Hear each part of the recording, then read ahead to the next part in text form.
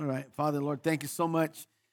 Once again, as we, Lord, have been ushered into your presence through worship, and we thank you for the words, and Father, Lord, how they have ministered to our hearts, and Lord, to preparing our hearts to receive your written word. And Father, we're so thankful that we have the freedom and, Lord, the privilege and honor to gather together and to worship, to love one another, Lord, to love you and to feel your love upon us.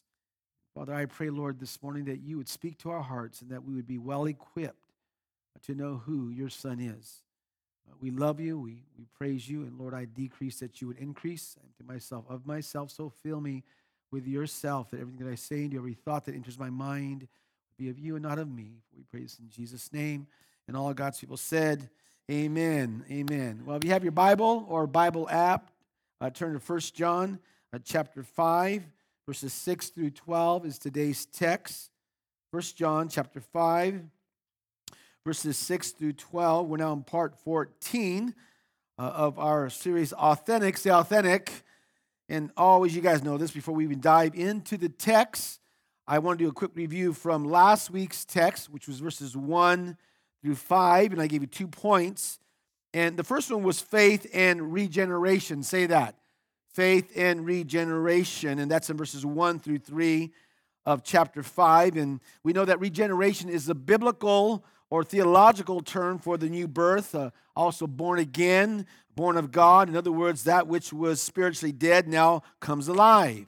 And then John says, everyone who believes, say believes. In other words, completely entrusting. It means a total commitment. It is also in the present tense, means daily, ongoing, continual belief that Jesus is the Christ. A definite article, right? He is the only Christ, right? Amen? Everyone who believes that Jesus is the Christ, the only Christ, and he says this, is born of God. And so the idea that John is expressing here is that the way you can tell who has been born of God is the one who is continually and presently believing that Jesus is the Christ. Now, I want to remind you that John, as we learned this last week, gives 5 evidences, right, of the new birth. And the first evidence of the new birth is faith in Christ. Say that. Then John goes on to say, if we're born again, if we're regenerated, born of God, then we will love God, which is the second evidence of the new birth. It's a love for God. It's a love for God that spills over into love for other believers. And because we love God, the Father, we love what the Father loves. And the Father loves his children. Amen? And you see there will be a supernatural love, agapeo, agape, God's divine love placed in us that fills us with compassion and fills us with concern for our brothers and sisters in Christ. So the third evidence of the new birth is love for our fellow believers. But John's not done yet. Say he's not done yet. And he gives more evidence of the new birth in verses 2 and 3. He says that loving God and loving our fellow believers. I love this now. Listen what he says, what it's referring to here. It's all tied up with the concept of obedience. Say obedience. There's a lifestyle of obedience to the Word of God. That true, authentic believers will be characterized by the desire, by an ongoing, habitual lifestyle of keeping, of following, of obeying God's Word. And that following, obeying God's Word is not burdensome. Because doing what God says to do is the very thing that we as believers love to do. Yeah? The new nature takes delight in adhering to the Word of God. The fourth evidence of the new birth is what? Obeying God's Word. The second point of last week's text was conquering faith. Say that. Conquering faith. And that's in verses 4 and 5. And John says, for everyone born of God, in other words, the one who has been made a new creation in Christ, the one who has a love for God and a love for his people and a love to obey his word, what? Overcomes the world. For everyone born of God overcomes the world. And the world, referring to what? The evil world system. Right on. Now remember, the word overcomes is in the present tense, which means consistently overcomes. It's an ongoing habitual lifestyle that marks the course of our lives. We are overcomers. Say that. We're overcomers. We live triumphantly over this evil world system. And then John says, this is the victory, say victory, that has overcome the world, even our faith. It's the new birth, our faith in Jesus Christ, that allows us to rise above in victory. And then in verse 5, John says, who is it that overcomes the world? Well, he clearly defines who the overcomer is. And he says this, only he or she who believes that Jesus is the Son of God. So the one who believes that Jesus is the Son of God, in other words, listen now, has, is, and will continue to overcome the evil world system and the one behind it. Amen? So the fifth evidence of the new birth is overcoming the world. Say that, overcoming the world. This now brings us to today's text. And the title of the message today is The Witnesses. Say that. Now remember, at the time that John is writing his epistle, there were false teachers, namely the Gnostics. Say the Gnostics. And the Gnostics, they denied the humanity and deity of Jesus Christ. And these Gnostics are the ones who had invaded the early church. And so in today's text, John is clarifying to his readers, to us, that we need to make sure that we truly believe in the true Christ. Say true Christ. And this is something that John stresses throughout his epistle, right? That we must believe certain things about Jesus Christ. And here in the text, John shows us the witnesses, listen now, the witnesses that confirm who Jesus is and that confirm our faith in him. And today's text is simply the case for Christ. That's what it is. It's the case for Christ. So 2 points from the text. If you're ready, say yes. Here we go. Number one. Point number one is 3 that testify. Say that. Write that down. 3 that testify. Now, there are 3 historical realities that testify of the fact that Jesus Christ is totally unique as the Son of God. You guys with me? Okay, look at verse 6. This is the one who came by water and blood, Jesus Christ. He did not come by water only, but by water and blood. I want to stop there. I want to read this again. Read the beginning of the text again. This is come on, say it. This is the one, right? The one who came by water and blood, Jesus Christ. Now say the one again. The word the is in the what? Definite article, which means that he, Jesus Christ, is the one and only object of true saving faith. You guys with me? Say, this is the one and only one. Come on, say that. Who came by water and blood. Now back to the text. This is the one who came by water. Say water. Here in the text, water, here in the text, is referring to Jesus' public baptism. Okay, write that down. Public baptism on the Jordan River by John the Baptist, which inaugurated Jesus' public ministry as recorded in God's Word in the Synoptic Gospels. Synoptic Gospels are Matthew, Mark, and Luke. Now, I want you to write this down. Matthew chapter 13, verses 13 through 17. Okay, and I'll read it to you. Then Jesus came from Galilee to the Jordan to be baptized by John. That's John the Baptist. Say John the Baptist. But John the Baptist, tried to deter Jesus, saying, I need to be baptized by you. And do you come to me? And Jesus replied, let it be so. Let it be so now. It is proper for us to do this to fulfill all righteousness. Say, fulfill all righteousness. Then John consented. Verse 16 of Matthew 3. As soon as Jesus was baptized, he went up to the water. He went up out of the water. Say, Jesus baptized. Okay. He went up out of the water. At that moment, heaven was open, and he saw the Spirit of God. Say, the Spirit of God. Descending like a dove and alighting on him. And a voice from heaven, say a voice from heaven, said, this is my son, right? We know this, right? This is my son, whom I love, with him I am well pleased. Now, notice that all three persons of the Godhead converge there at the baptism of Jesus. Right? God the Son was being baptized. God the Spirit descended on Jesus in a form of a dove. And God the Father spoke, "This is my beloved Son in whom I am well pleased." You guys got it? And I want to say this. Jesus was not baptized. Jesus was not baptized because he was a sinner. He was baptized to fulfill all righteousness. Say that. Fulfill all righteousness. In other words, to do the right thing. To do the right thing in that he would identify himself with those who he came to save. It was a message of the affirmation of John the Baptist when he said, "Repent, for the kingdom of heaven is at hand."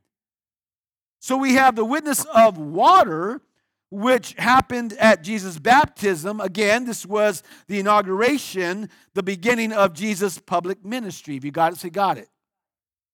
The text, go back to the text. This is the one who came by water, we covered that, and blood. Say blood. And here in the text, blood is referring to Jesus' crucifixion. Got it? As he was being crucified, he shed his blood on the cross. His shed blood on the cross represents the entirety of his death on behalf of us. So here's the lesson. You ready for the lesson? The blood. Say that. Write that down. The blood. The blood of Christ is the essential element to our relationship with God. Without the shedding of Jesus' blood, there is no forgiveness of sin. There is power, say power. There is power in the blood of Jesus to wash away and to forgive all our sin. Amen? Now, if you're saved, say amen. It's the blood, as saved individuals, it's the blood of Jesus Christ that has set us free. It is his blood that has redeemed us in that he entered the slave market of sin and Satan, and with his shed blood, he paid the price. And he bought us to be his own possession. He set us free. Say, he set us free. He set us free from the shackles of sin and Satan, and he set us free from the penalty of sin, from the power of sin, and ultimately, when we go with him in glory, from the presence of sin. Listen, we as believers, we have been redeemed. Amen? Now, I want you to write this down. Ephesians chapter 1, verse 7. Ephesians 1, verse 7. Write that down. Ephesians 1, verse 7. In him, Paul writes this, we have redemption. There's that word, say redemption, through his blood. Got it? The forgiveness of sins in accordance with the riches of God's grace. There is no salvation, friends, apart from the blood of Jesus Christ. Now, this is Christianity 101, but we need to hear this again. Amen? And we sing that song, "What can wash away my sin? Nothing but the blood of Jesus. What can make me whole again? Nothing but the blood of Jesus." And the song goes to say, "Oh, precious is the flow that makes me" what? "White as snow. No other fount I know. Nothing but the blood of Jesus." You ought to shout and say amen and thank you for that, right? Amen? So we have the witness of water, which happened at Jesus' baptism. That was the inauguration, the beginning of his public ministry. And we have the witness of blood, which was the consummation, the end of his public ministry. Got it? The water and the blood. Get this now. The water and the blood, baptism and crucifixion is the external witness concerning Jesus Christ. Say external witness. Let's go back to the text. I want to point something out. This is the one who came by water and blood. John writes this. Jesus Christ, he did not come by water only, but by water and blood. Now, why did John repeat the phrase? He said it twice, right? By water and blood. I mean, is he being redundant? No. Okay. The reason why he repeats it is to refute the false teachers. Okay? He's making an extremely important theological point. He's stressing the person and work of Jesus Christ. because they didn't believe in the humanity and deity of Jesus Christ. And here, in pointing out the work and person of Jesus Christ, is to refute them. If you got it, say got it. Okay, let's read on the text. And it is the Spirit, let's continue to read the verse, and it is the Spirit, say Spirit, who testify, and I love this, because the Spirit is the, say it, come on, truth, right? Truth. In context, the witness of the Holy Spirit refers to the person and work of Jesus Christ. That as we hear and as we read the truth about Jesus Christ, the Holy Spirit brings a powerful witness to our soul that this is the very truth of who Jesus is. Amen?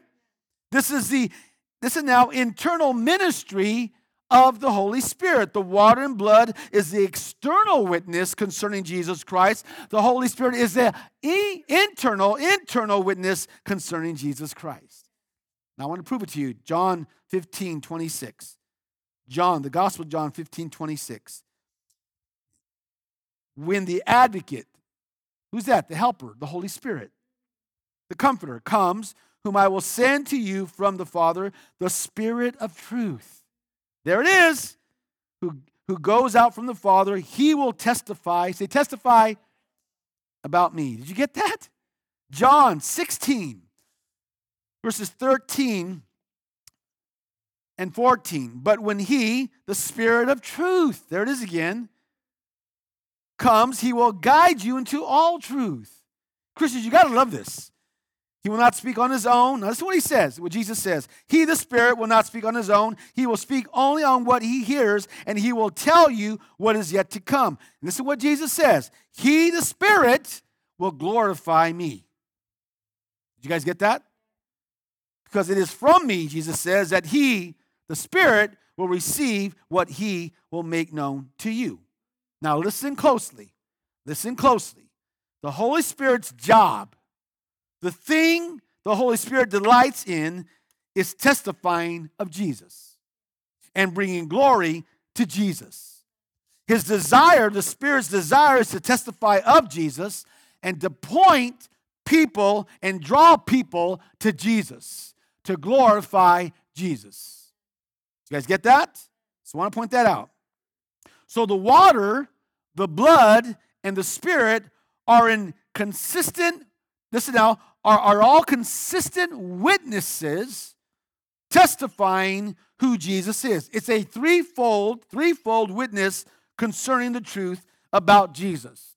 It's not like, the Spirit tells us one thing and the water another and the blood says something else. No. The water, the blood, and the Spirit are all in agreement, which brings us right into verses 7 and 8. Stay with me now. And what John does now is he ties a rope around what he just said. What he just said. For there are three that testify. Verse 8, the Spirit, the water, and the blood. And the three are in what? Agreement. Now I want to point something out, because in the King James, some of you might be reading from the King James or New King James Version. In the King James and the New King James, it says, for there are three that bear record in heaven, the Father, the Word, referring to Jesus, and the Holy Ghost. And these three are one, and there are three that bear witness on earth. Now, I want to point something out to you. The modern translations omit these three witnesses because they are not found in any of the earliest Greek manuscripts.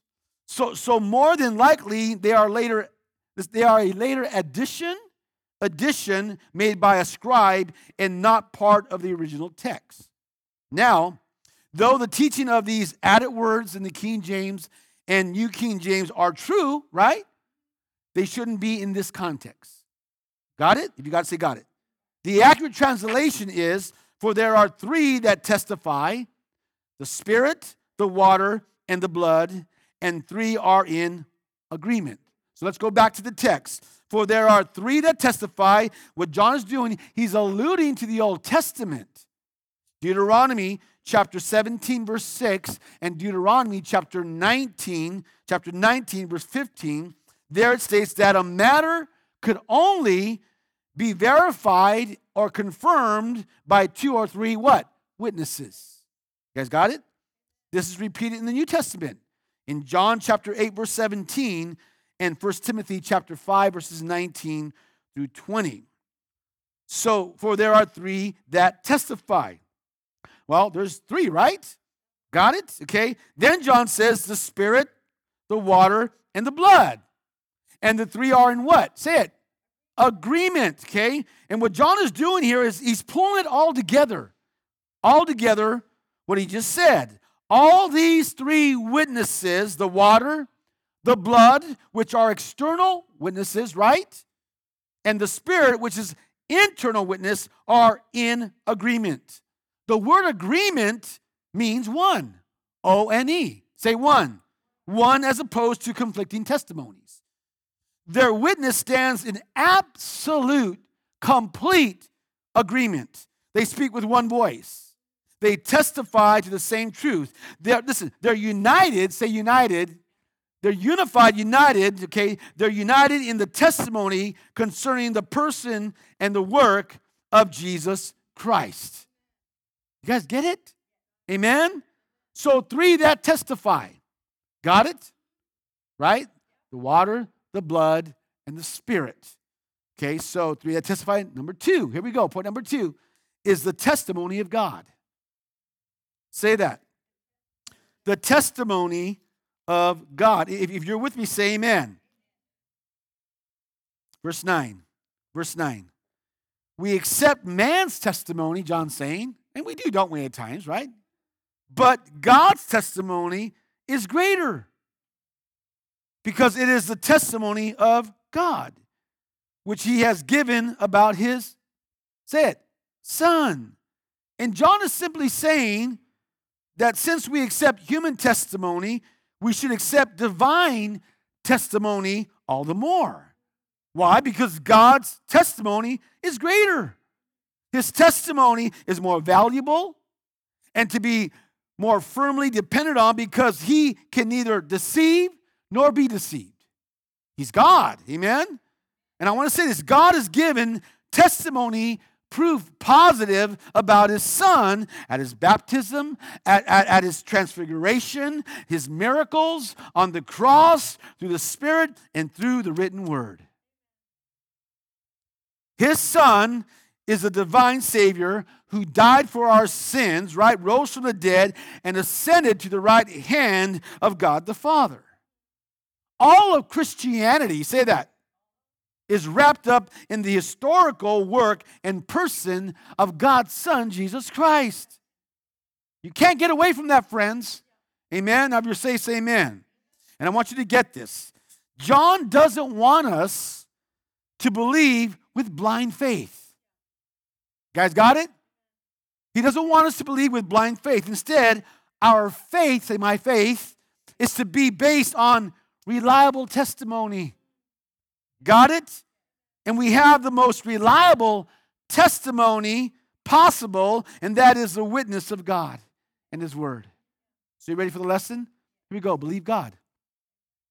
Say, believe God. Write that down. Listen down. I want you to listen. Please listen.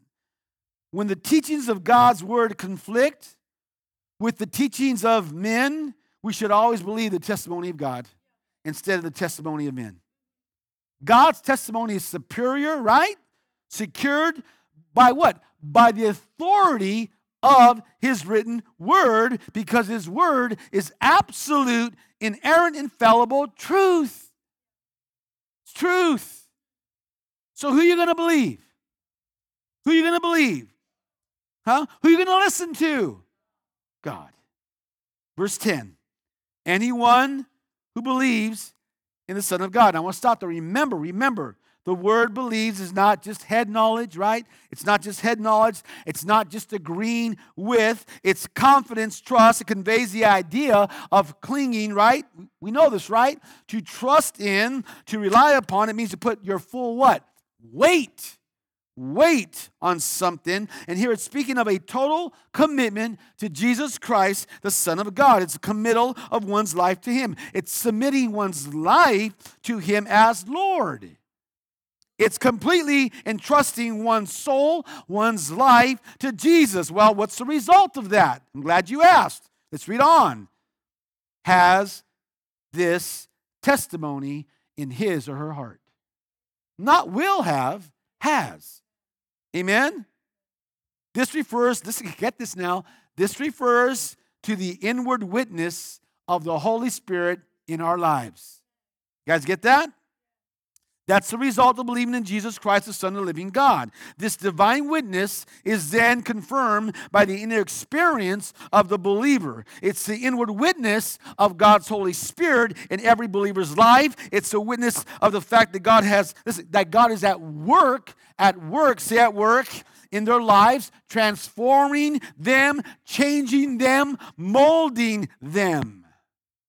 If you're saved, say amen. We should daily, if we said amen, should daily be experiencing the work of God's Holy Spirit in our lives. Daily, amen?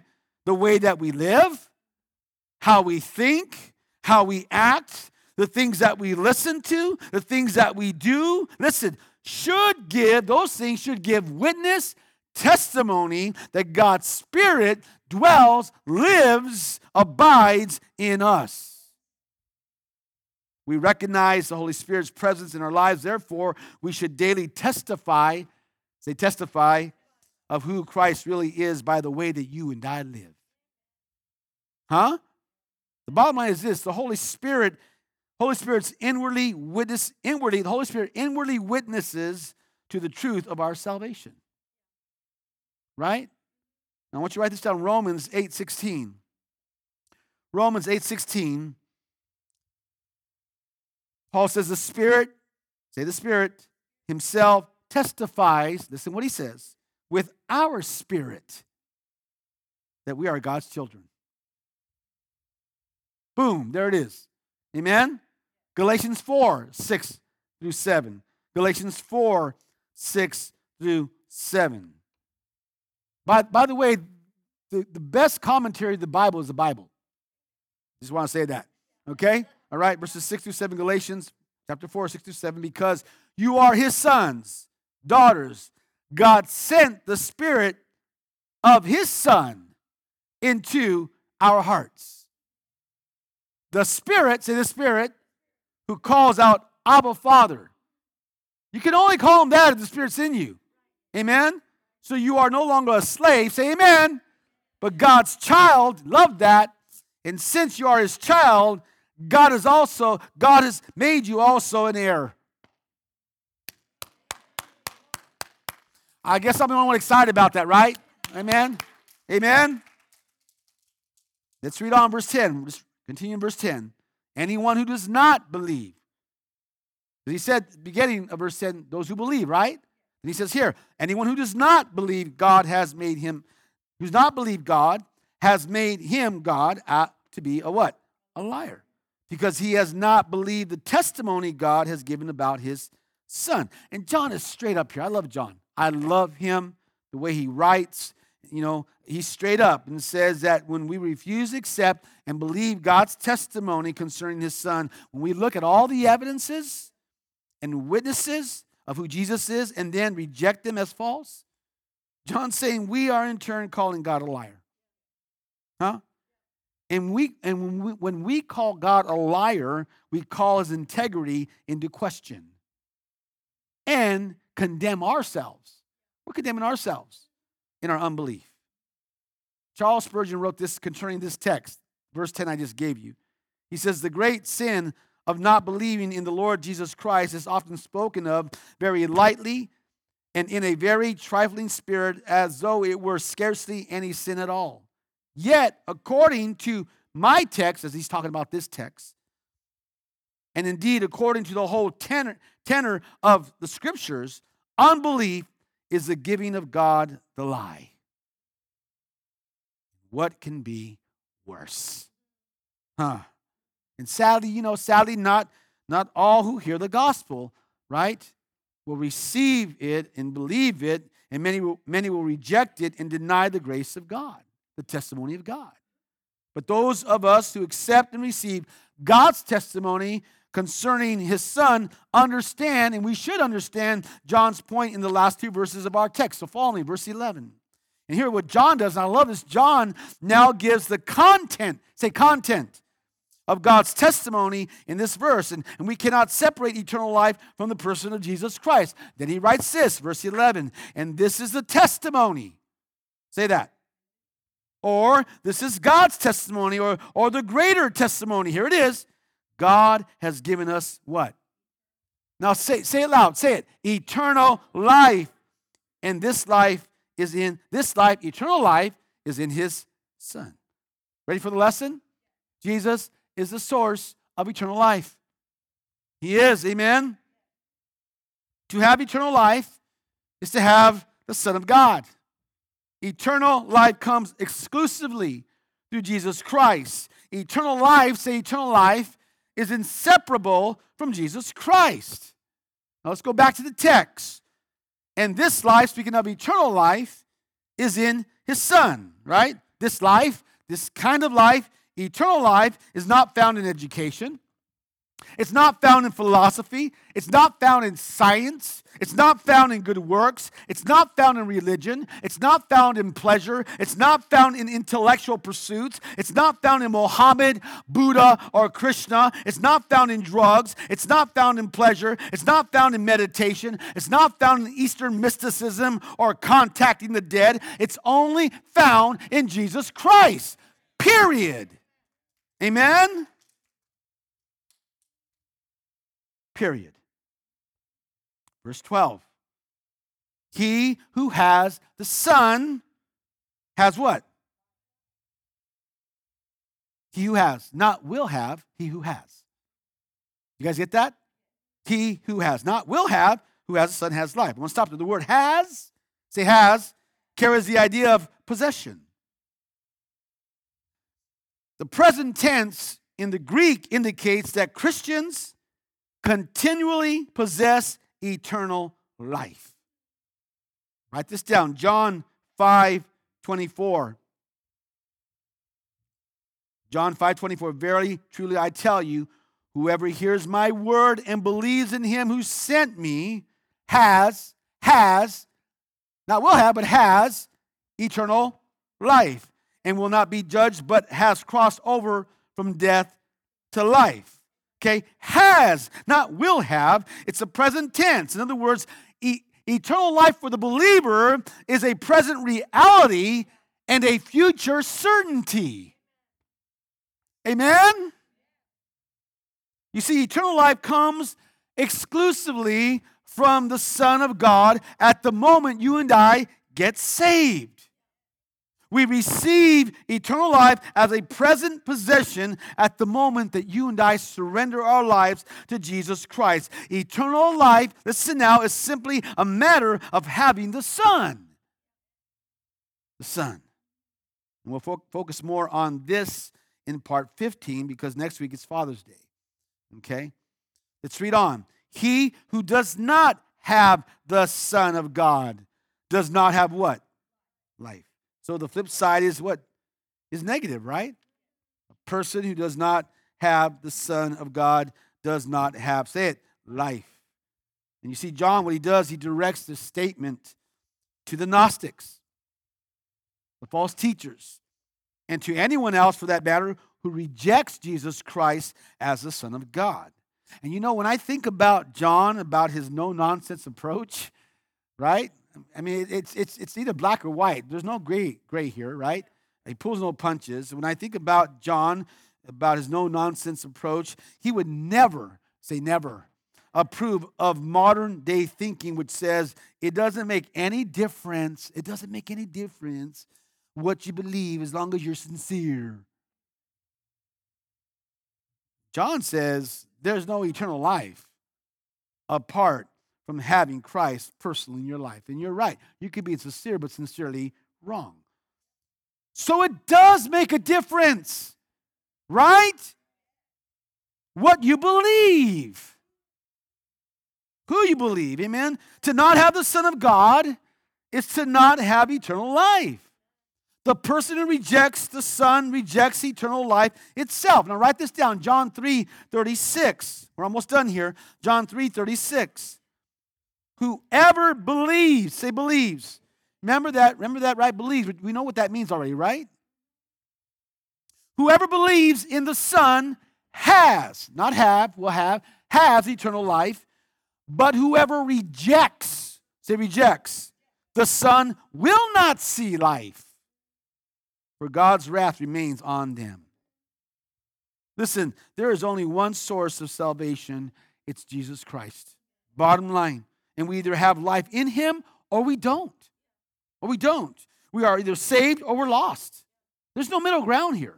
Right? You see, our eternal destiny, what it does, it depends on our spiritual condition at death.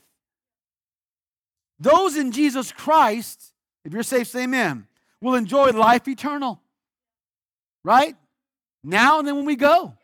Amen? And those apart from Jesus Christ must endure eternal death. Choice. To accept Jesus is celebration with Jesus for all eternity. To reject Jesus is separation from him for all eternity. It's a choice. It's a choice. If you're saved, say amen. So I want to wrap this up here.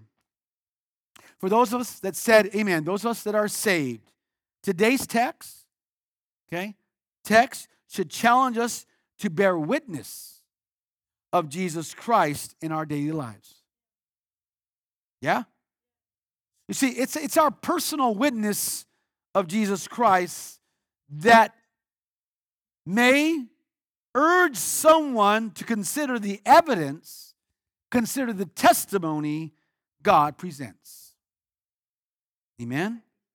And I want to tell you, if you're saved, we have witnesses who tell us the truth of who Jesus is, right? We just learned it in the text. Well, guess what? So let's be a witness who tell the truth of who Jesus is. Let's all stand, amen? Father, we thank you for your word.